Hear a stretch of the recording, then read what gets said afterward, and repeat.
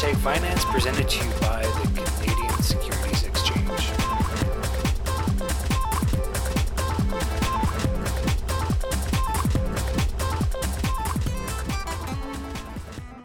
Welcome to a home edition of Hashtag Finance.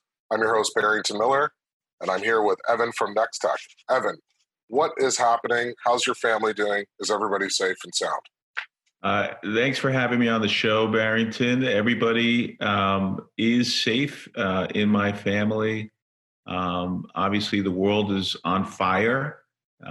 It's definitely a different world today than it was, just a few short weeks ago.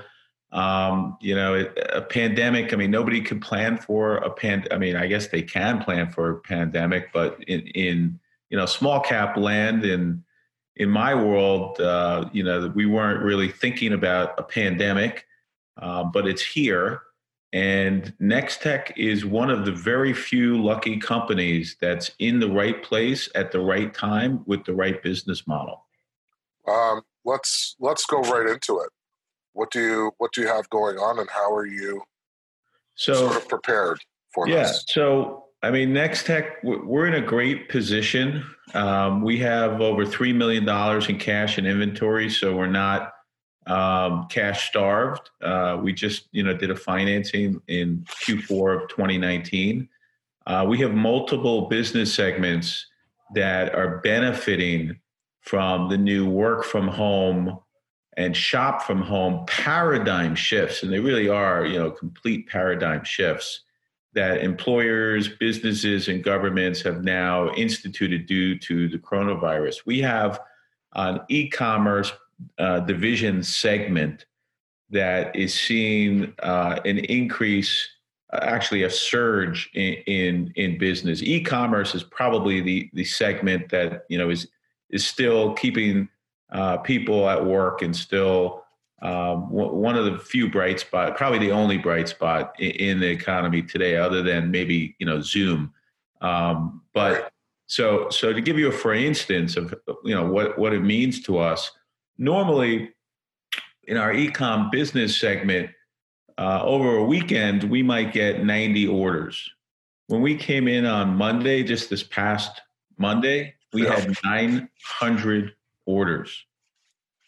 Jesus. Yeah. Every day, we normally get like 60 orders. We're getting 600 to 700 orders a day. So the good news is the business has exploded. The challenge is to keep up with all of that, right? It all happened. It was like a switch just got turned on where our business went from, a steady stream to, the dam broke and, it's like unlimited opportunity. So that's one business segment. And, to give you an idea of what that means in terms of dollars and cents, for the month of March, we hit about $1 million in sales for the month. Our previous best month was 800,000.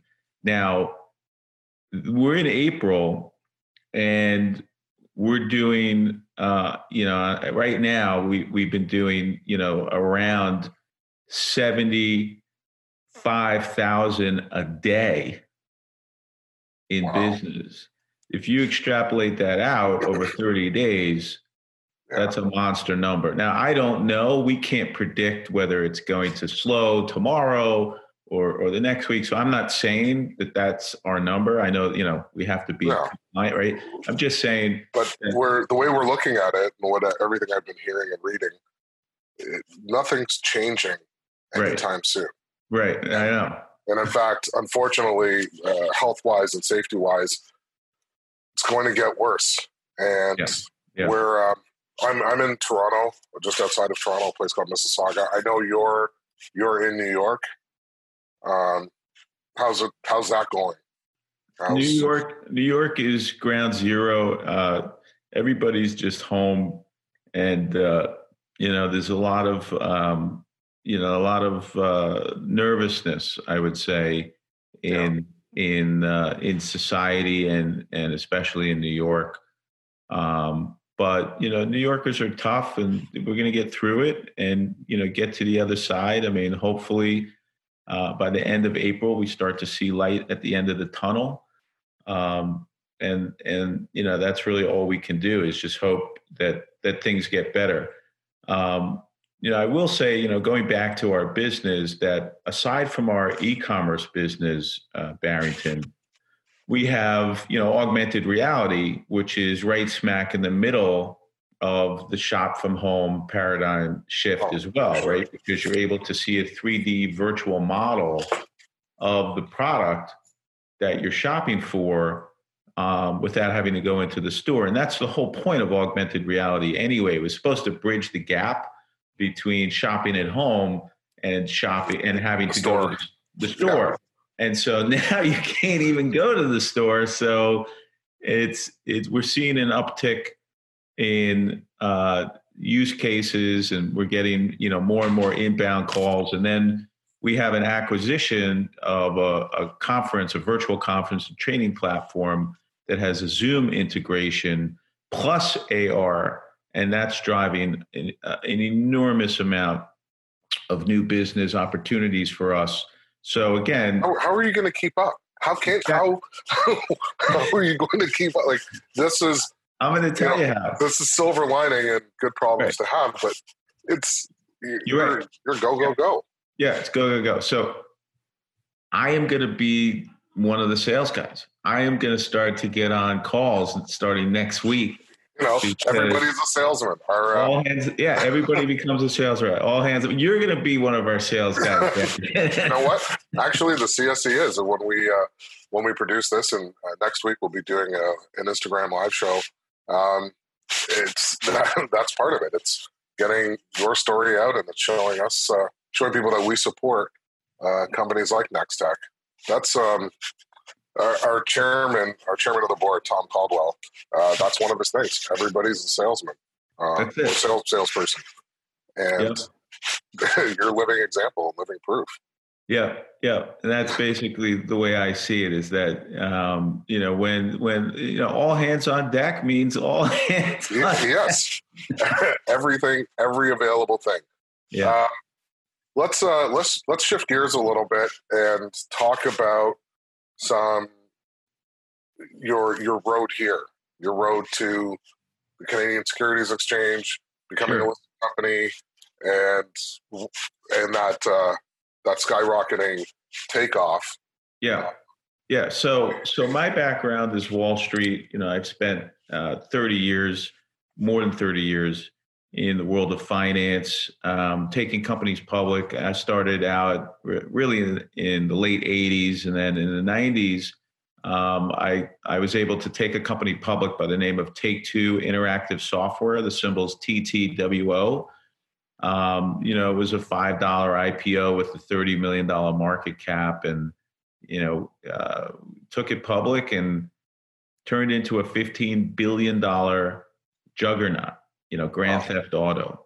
So it was a grand slam, out of the ballpark home run. Yeah.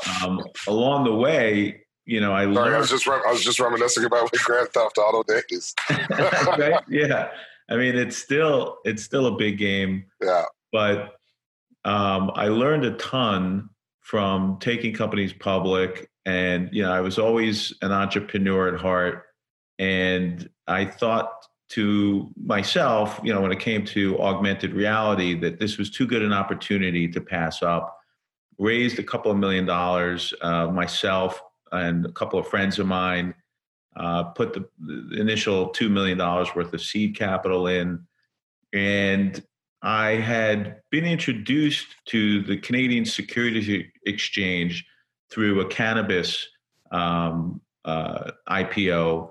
And I met a number of principals at the CSC, and this idea that it's an exchange for entrepreneurs really it rings true, and it rang true to me. And just the people, the vibe, the whole experience was very, very positive, as opposed to the typical experience with exchange. Regulators generally look at you with a weary eye. They kind of look at you like, what are you up to? And, that kind of thing.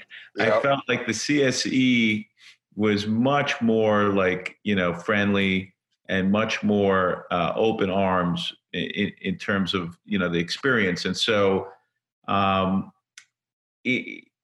top of that, there aren't really many options. I would say there's no other option for a small startup company that's looking to go public. Like the CSE really has become, in my opinion, and again, I've been doing this since the late 80s, the only exchange to fill the void that really across the border, you used to be able to go public as a small cap company, but with all the new rules and regs in place, it's really cost prohibitive. You just can't do it. So the CSE is that exchange for entrepreneurs.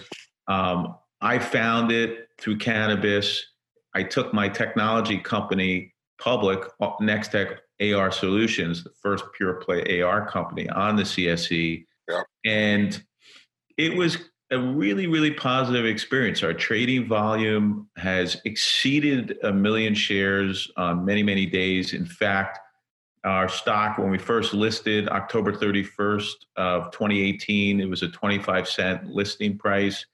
And the stock on its 1-year anniversary from October 31st, Halloween of 2018 to Halloween of 2019, our stock had gone up 1,000%. 1,000% and liquid, meaning trading 300,000 shares a day on average. That's unheard of. Obviously, the company did something right, but the exchange also did something right. And investors, a lot of people talk about the CSE as kind of like, an exchange that is, let's say, the small, exchange that's, we had this conversation on the phone when I called you last week, and you said you guys are known as the cannabis exchange or just a small, almost regional, local exchange. Right.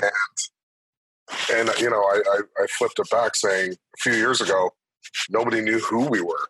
Right. So now we're still taking those steps, and companies like Nextech are helping to break new molds, old molds that existed, and to show that we're ever changing, ever shifting. Yeah, I mean, we're a pure play tech company. Yeah, and we have a good tech story too. Yeah, that's for those who are listening and those who are watching. The hidden gem with the CSE is the tech play that exists, and there's gems like Nextech that are sitting there, trading, liquid, active, solid business, able to adapt and be part of this new reality that's been forced upon us, and we go forward, and we're still here, we're still open, and still working for you.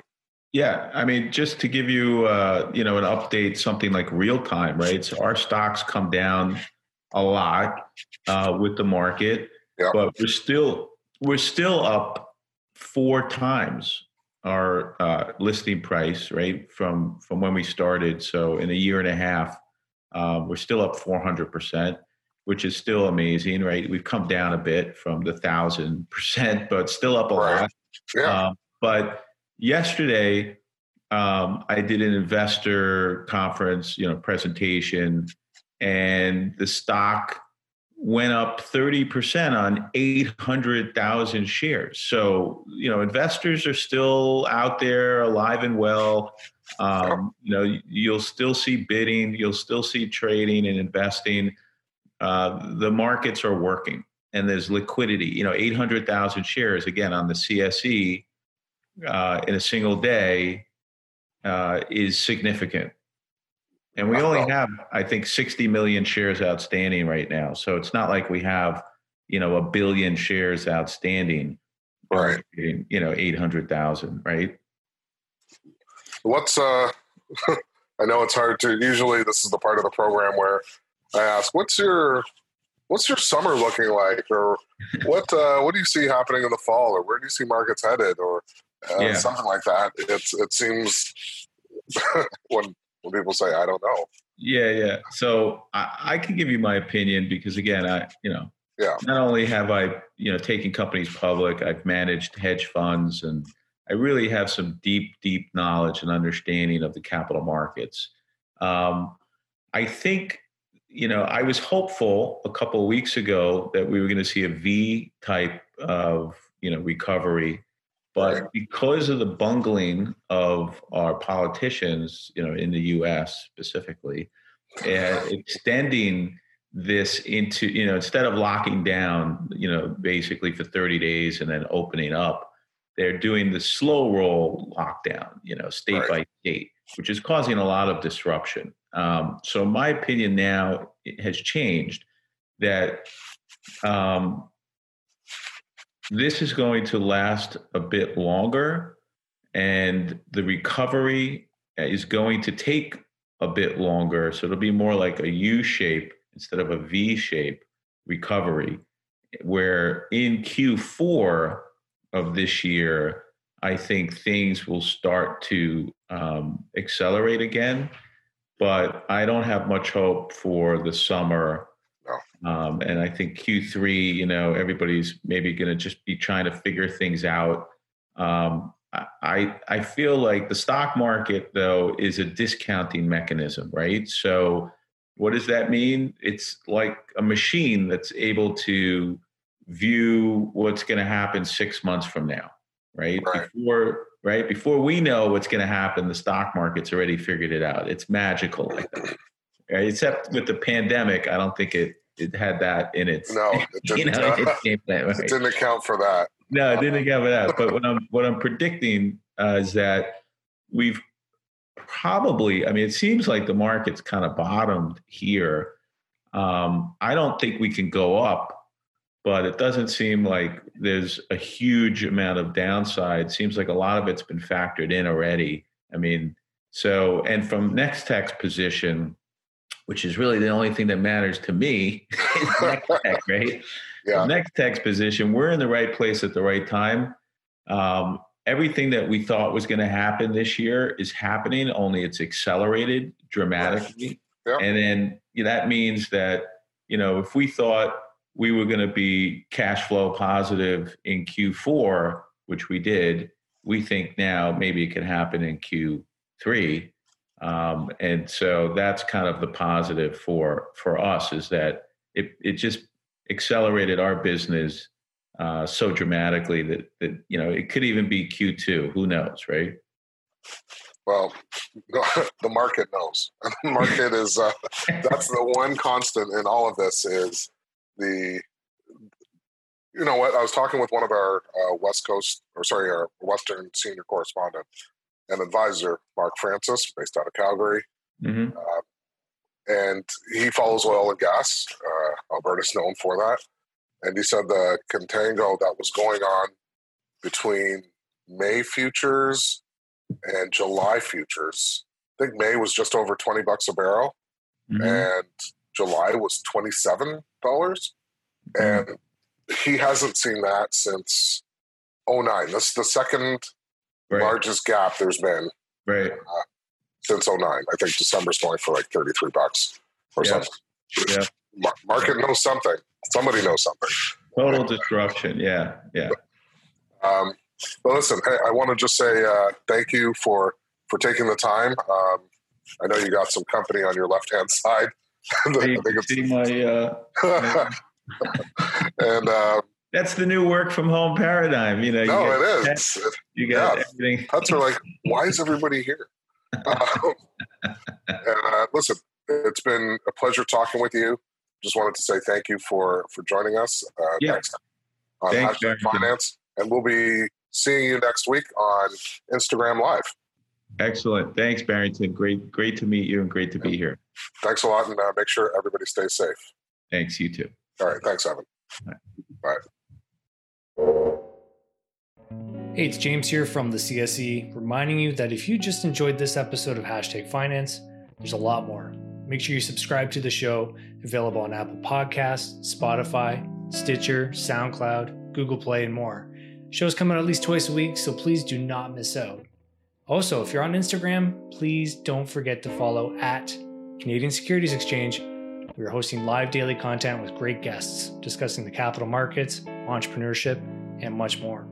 And finally, if you like video, please subscribe to CSE TV on YouTube. You can find more great stuff, including exclusive series content like Between Two Rocks and On the Street in Davos. As always, thank you for listening.